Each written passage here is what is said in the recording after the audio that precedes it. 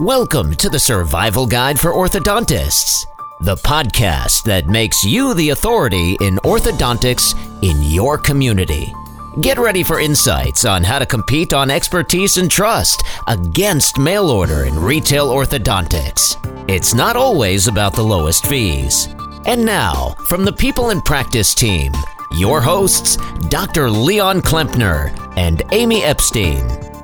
In today's podcast episode, we're going to help you position your practice on delivering high-quality care, and our special guest is going to help you deliver on that promise. How's that for a good use of the next 30 minutes? Welcome to the Survival Guide for Orthodontists. My name is Amy Epstein, co-founder of People in Practice.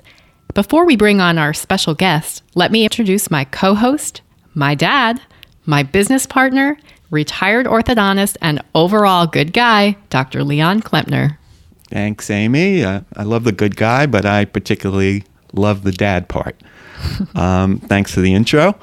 And thanks for listening in today, because we have with us the one and the only Dr. David Sarver.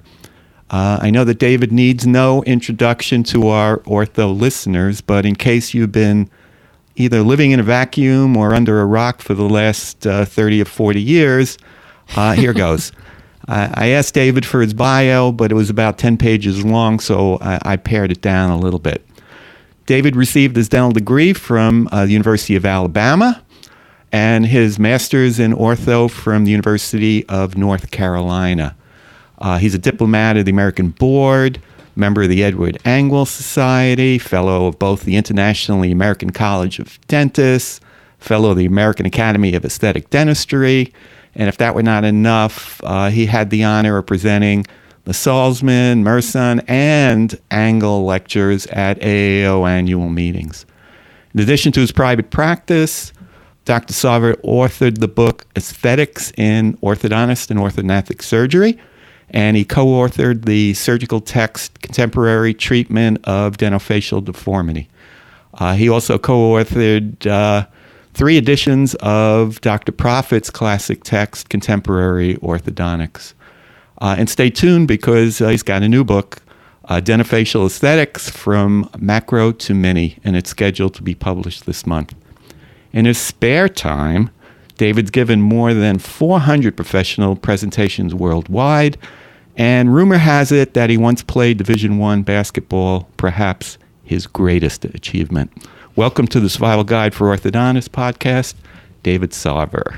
Hello, Amy. David. Hello, Leon. Thank you. Is that true? Yeah, but that was a half a century ago. Wow. Yeah. For which team? Auburn. Oh, very cool. Yeah, I don't play that one up very much because it was mostly an embarrassment. I lasted 2 years until I looked in the mirror and realized that that was a dentist standing in the mirror, not a professional basketball player. So, did you score any points? Oh yeah. I mean, I had my moments of glory, but not very many. I think actually this probably ought to belong in the podcast, because people ask me, was it worth your time? Certainly you got your tuition covered and those sort of things. And I say, really the greatest value of that whole experience was I had to stare my weaknesses, like in the face. Like I, for the first time, had to go, I'm not as good as I thought I was. And so what am I going to do about it? And so I gave up my scholarship. I had, about a quarter or two of really poor academic performance. My father was an academic at Auburn University, and so he's actually kind of a big deal. And I came home one night, and the dean of the veterinary school was sitting there, and several of his buddies. My mom was out of town, and when I come into the room, my dad gets up, walks out of the room. I didn't make any note of it. I was beginning to help myself to the food. And the dean of the veterinary school goes, David. And I said, yes, sir. And he goes, do you know what an embarrassment you are to your father? Oh, my God. Now, that's a wake-up call. And I went, now, what do you answer? You go, yes or no? I said, yes, sir. And he goes, well, what in the hell are you going to do about it? And I'm like, I'm going to get better. You know, what do you do? All right, but you know, a boot up your butt is not a bad thing, and I've gotten my share. You want to hear the rest of them, I'll share them with you, but you don't want to hear them all. No, that's enough. I will say that that's a claim that I bet my 6'4" father wishes that he could say he'd done in his college career, but alas, not in Queens. No, my highlight was high school playground and pickup Jackson ball, Heights. and that was about it. You know, Well, I used to be 6 feet. I used to be 6 feet tall. I don't know how many inches you've lost, Leon, but I've lost about an inch and a half. He used to be 6'5". Yeah. Well, I'm on my way. I'm on my way down as well. So you know, fortunately, you're pretty good at ortho. So you know, you made a comeback. I found my calling. Well, before we get into that clinical stuff, let's talk a little bit about the business of orthodontics. In many of our previous episodes, we've spoken with guests about the disruption that's occurred and some of the changes that successful orthodontic practices have adapted not only to survive, but to flourish in light of everything going on with the dental service organizations and the direct-to-consumer companies that are coming online. And, you know, we feel like there's always room for the orthodontic practice, though, with the reputation of high-quality care that actually delivers. So, David, what are your thoughts on that strategy, differentiating an orthodontic practice based on high-quality care and trust? Well, you know, that one to me is really pretty simple. You know, as we say in Alabama, that one ain't that hard. It's the golden rule, you know. Simply do for the patient what you would do for yourself or your child. I have a friend of mine, Dr. John Christensen at the University of North Carolina, who teaches there. And what he has in his seminar is something the resident and he referred to as the Bob Rule. Now, the Bob Rule is his son, Robert, when there's a debate in seminar about what to do with this patient. John ends the seminar, you know, wraps it up with, okay, Bob Rule. In other words, if it was your kid, what would you do? And I think that's a beautiful way to teach, because it's really what we all have to ask ourselves when we walk into the new patient room or we walk to each appointment. Like, you know, am I making a decision that I would make for my own child? We talk the talk, but, you know, it's even tougher to walk the walk. The second thing is your staff has to share that belief, and you have to reinforce the message and have them reinforce it to patients. I've been very fortunate. Now, it's kind of an Alabama thing. You know, we don't move around much down here. I've had an average staff longevity of over 22 years. As a matter of fact, I just had 2 receptionists retired after 33 and 25 years. All right, so I don't have to have staff meetings once a week to reinforce that kind of message. They know it, and they live it. All right, and so that to me is a practice builder right there. Is, you know, don't get angry at staff for making a mistake. Correct it. Now, if they make it twice, then, you know, that's not so great. But if they do it 3 times, that means either they don't care or they're, I hate to use the word stupid, they're not very bright. And they need to move on to a job that would accommodate what their certain set of skills are.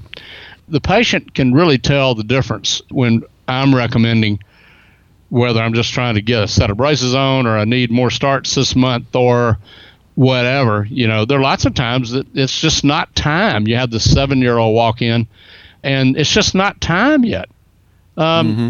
And I can't tell you the number of times, and I'm sure we all experience this, and I'm not saying I'm right all the time either, but when you say, you know, I don't think it's time yet, you know, or whatever, and you don't even know it's a second opinion, and they go, well, the other doctor says we need an RPE like tomorrow. Well, I know one same-day starts are popular, but maybe it's a southern thing that down here nobody's in a hurry. And so if you're pushy, that kind of does get around.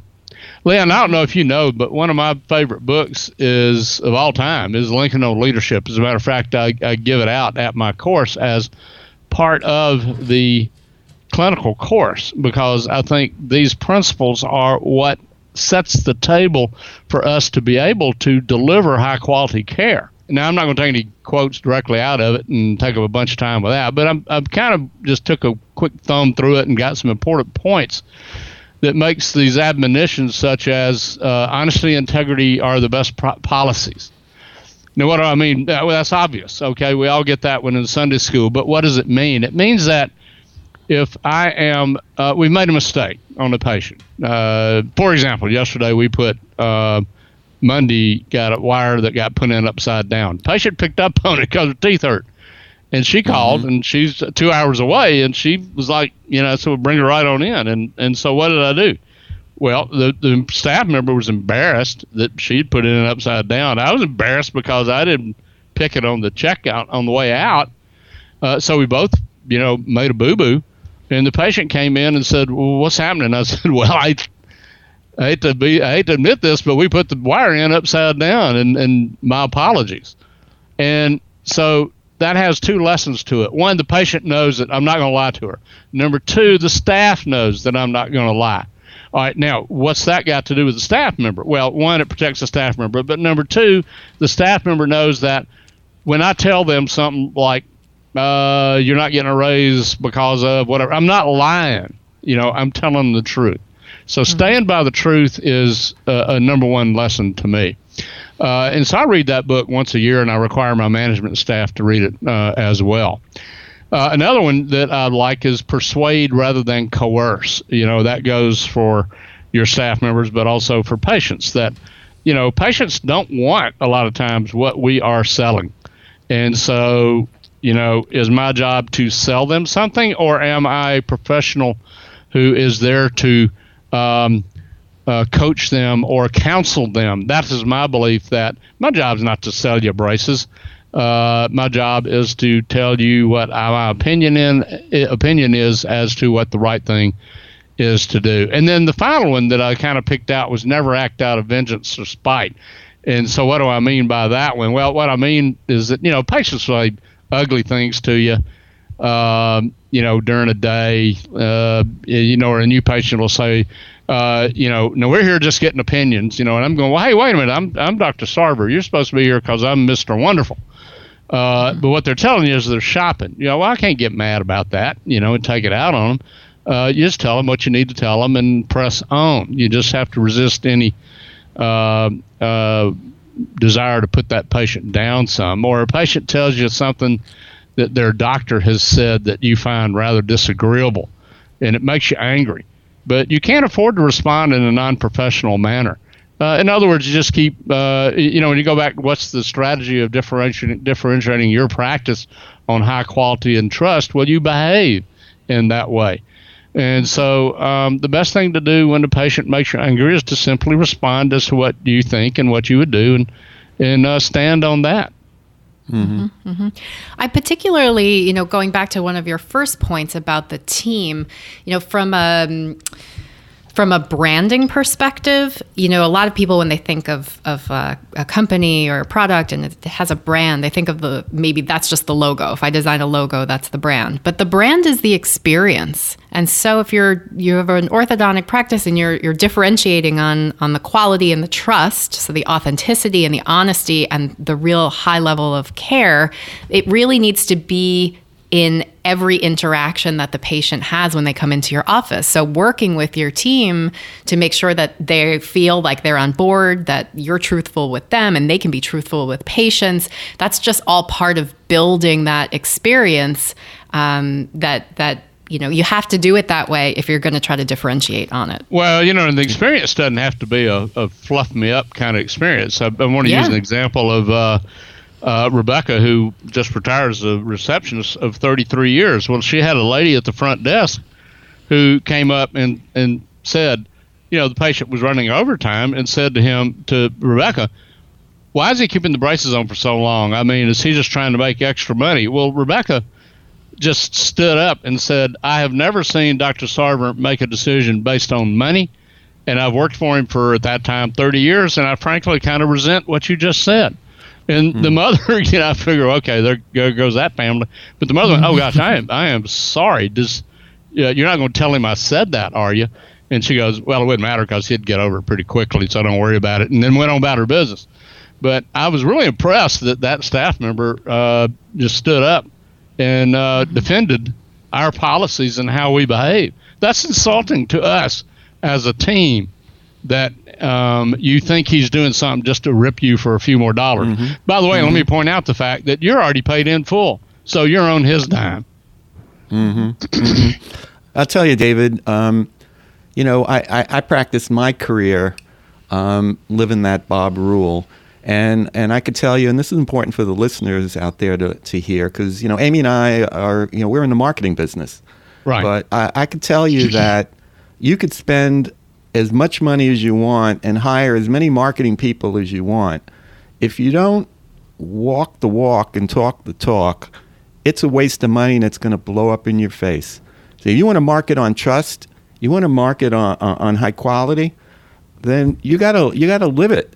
And patients pick that up right away. They may come in because they believe one thing, but their crap detector goes off real quick if it's not consistent when they meet you. And so that's just the bottom line truth. But you raised the point for me, Leon, is what is quality? Okay, it's the experience. They know that.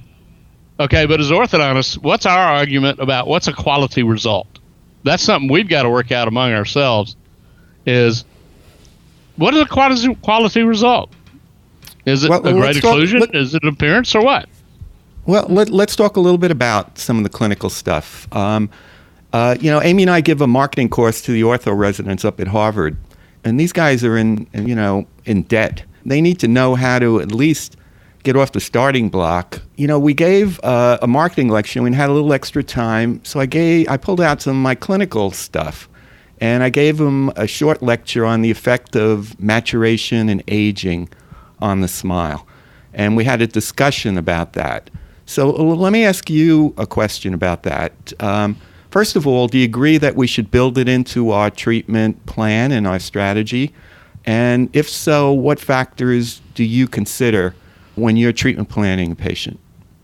Well, to start that one, Leon, as you may or may not know, I first began to lecture on the topic, the aging face, in the late 1980s. Now, about half your audience wasn't even born then, but that was something that was of interest to me because a lot of my practice at that time, because I had come to Birmingham to initiate a more formal jaw surgery programs, I saw a lot of people who had been treated as children, but they really did not look good as adults. And so I began to get pretty interested in, okay, how come that one turned out needing jaw surgery to restore their appearance? And so I began to follow data and that sort of thing. But I'll tell you what's really important for the young clinician getting out is I have in this upcoming book, I have my first book had, I think, 4 or 5 patients in the aging face chapter, and I've got 3 out of those 5 with 30-year records in my next book.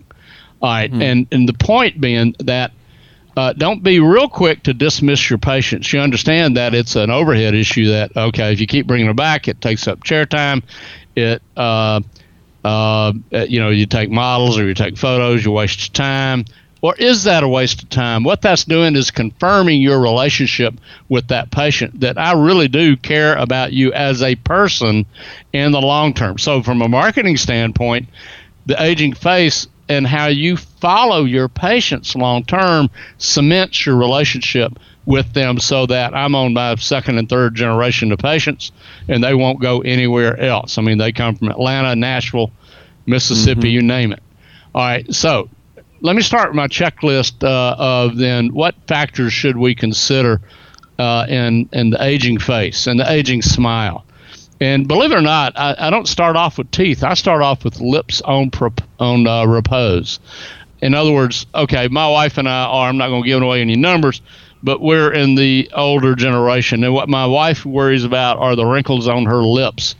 And you can go back and look at pictures of yourself or anybody that 50 years ago, I had a lot more vermilion display. I had a Cupid's bow, all those sort of things, and you can read about it someday. But I think that's a good starting point that denture prosthodontists realized pretty quickly, that they had the 60-year-old patient come in with a picture of them when they were 25 and say, I want to look like that. Then the second one that I think that people don't really, and I think orthodontists don't recognize this, is the amount of incisor display on smile. We talk about it. Everybody understands that ever since all the way back to Vince Kokich, that we show less incisor at rest and on smile as we get older. So one of my clinical exam standards is just simply measuring the amount of incisor display at rest, because I've got data on what happens over a 30 and 40 year period about how much tooth shows at rest. That's a starting point. But then really, where does the rubber hit the road?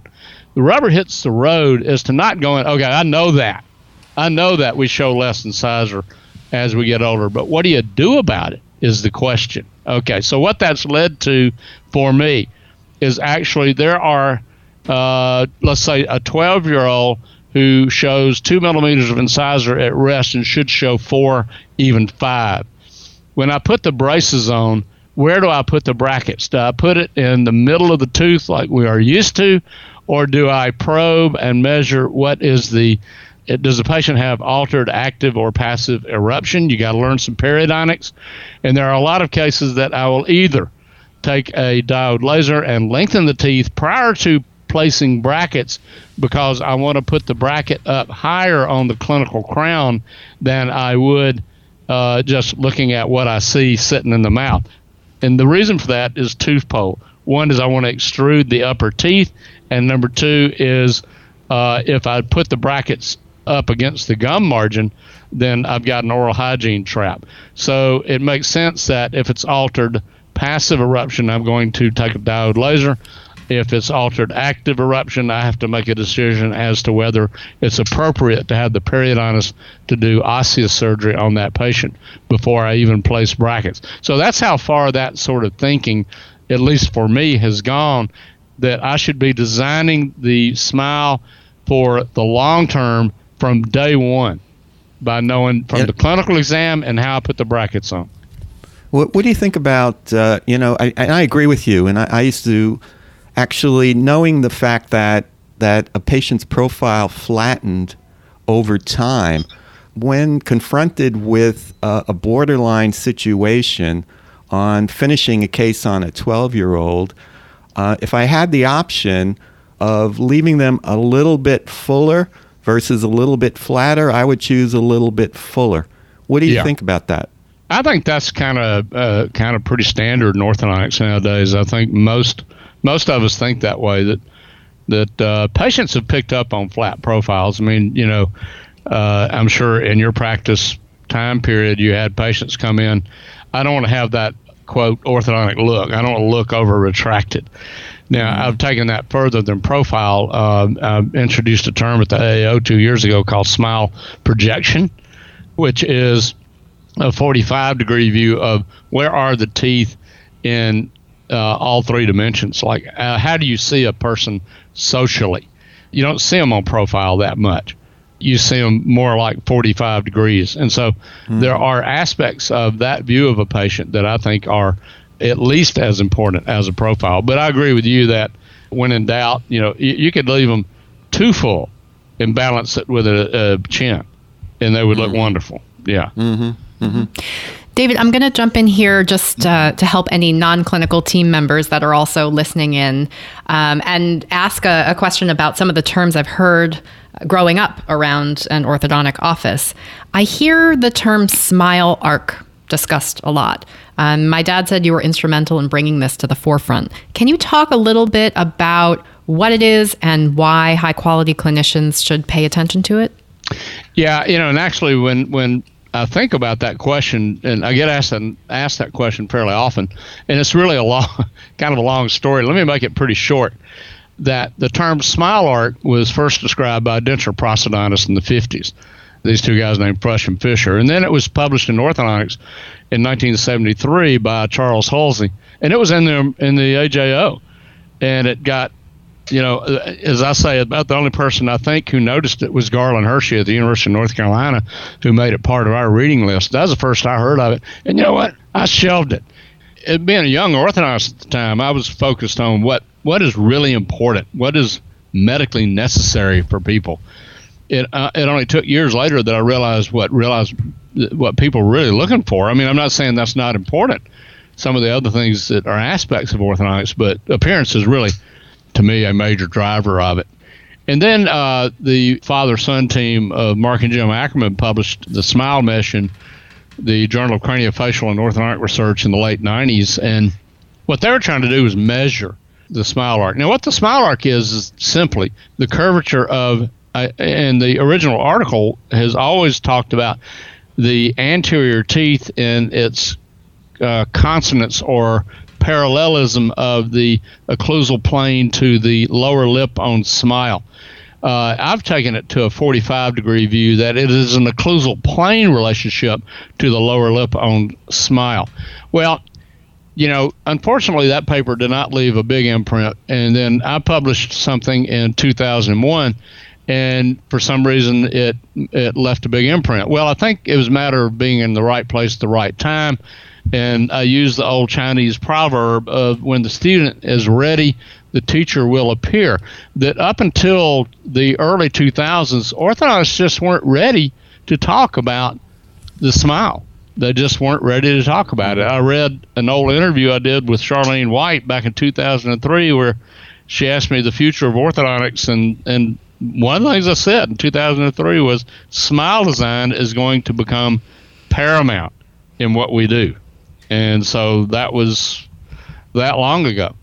Why is it important to practitioners? Because I had a orthodontic representative one time, my local rep, tell me that he went to the movie and there were 10 young ladies lined up, on a Sunday afternoon going to the movie. And he called them out and said, "Hey, line up." And they all lined up. And he said, "I'll smile." And they all smiled. And he said he went through and picked out which ones saw me as an orthodontist. Based on that. He said they stood out like flashlights. You could really tell the difference. And I think it was smile arc, and I think it was incisor display. Thanks for that. What we do typically on this podcast is invite callers to leave questions for us that our guests can answer. And so we'll go ahead and play one of those questions right now. Yes, this is Dr. Deborah New. I'm in Rochester, New York, and I would be interested in what your pearls would be in consideration with situations where you have lateral incisors and congenitally missing lateral incisors on the contralateral side. Do you have any specifics that you like to go through with your patients with these considerations? Also, if you have any considerations when you have lateral incisors. Thank you very much. That question actually occupies one full chapter in my upcoming book, which is, the conundrum to the orthodontist of the missing lateral incisor. And I call it the orthodontic tetrad of decisions, which means we have these choices. We have an implant, we have tooth substitution, we have non-implants, or we have auto transplantation.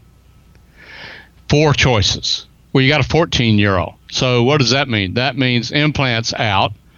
It may mean auto transplantation is in. It may mean tooth substitution is in.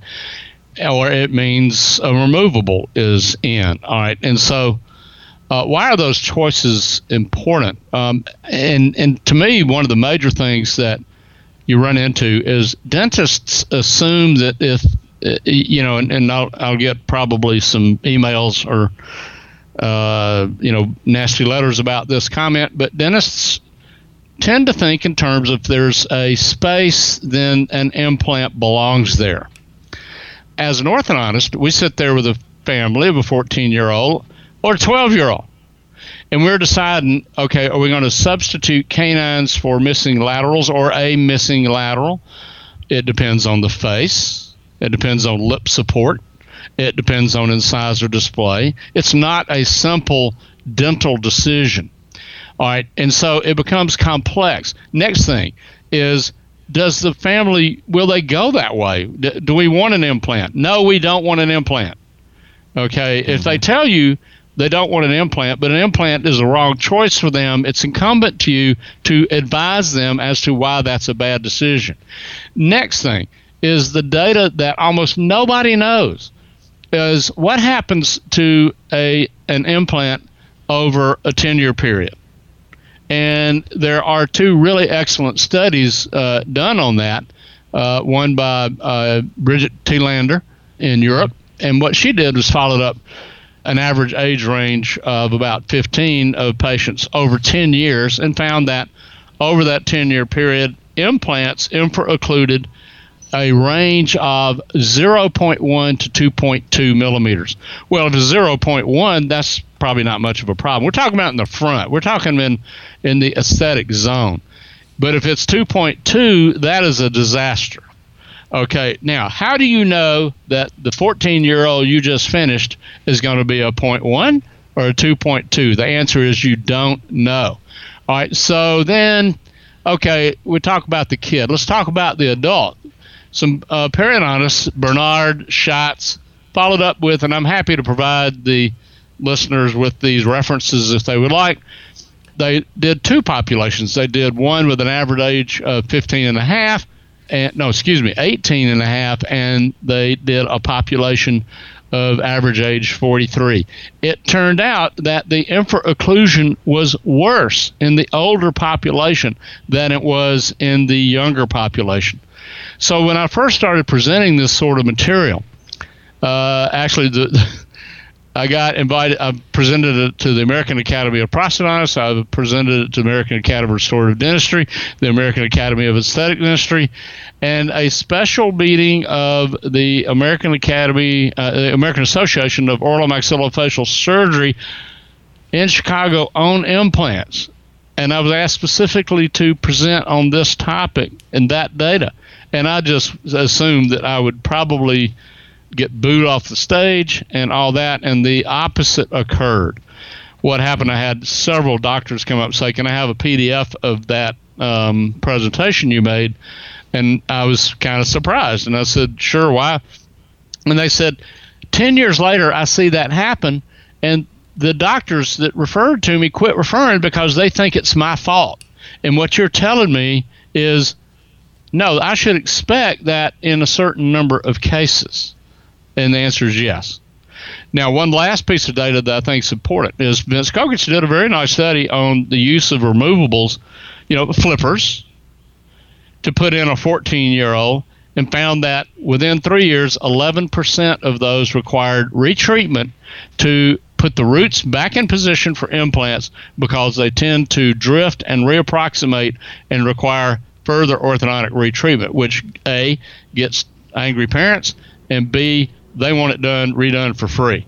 And so what I have drifted towards, and that'll be in this chapter, is I recommend to the parents that the top choice is a winged bridge. In other words, a porcelain Maryland type bridge that you can put in on a 14-year-old.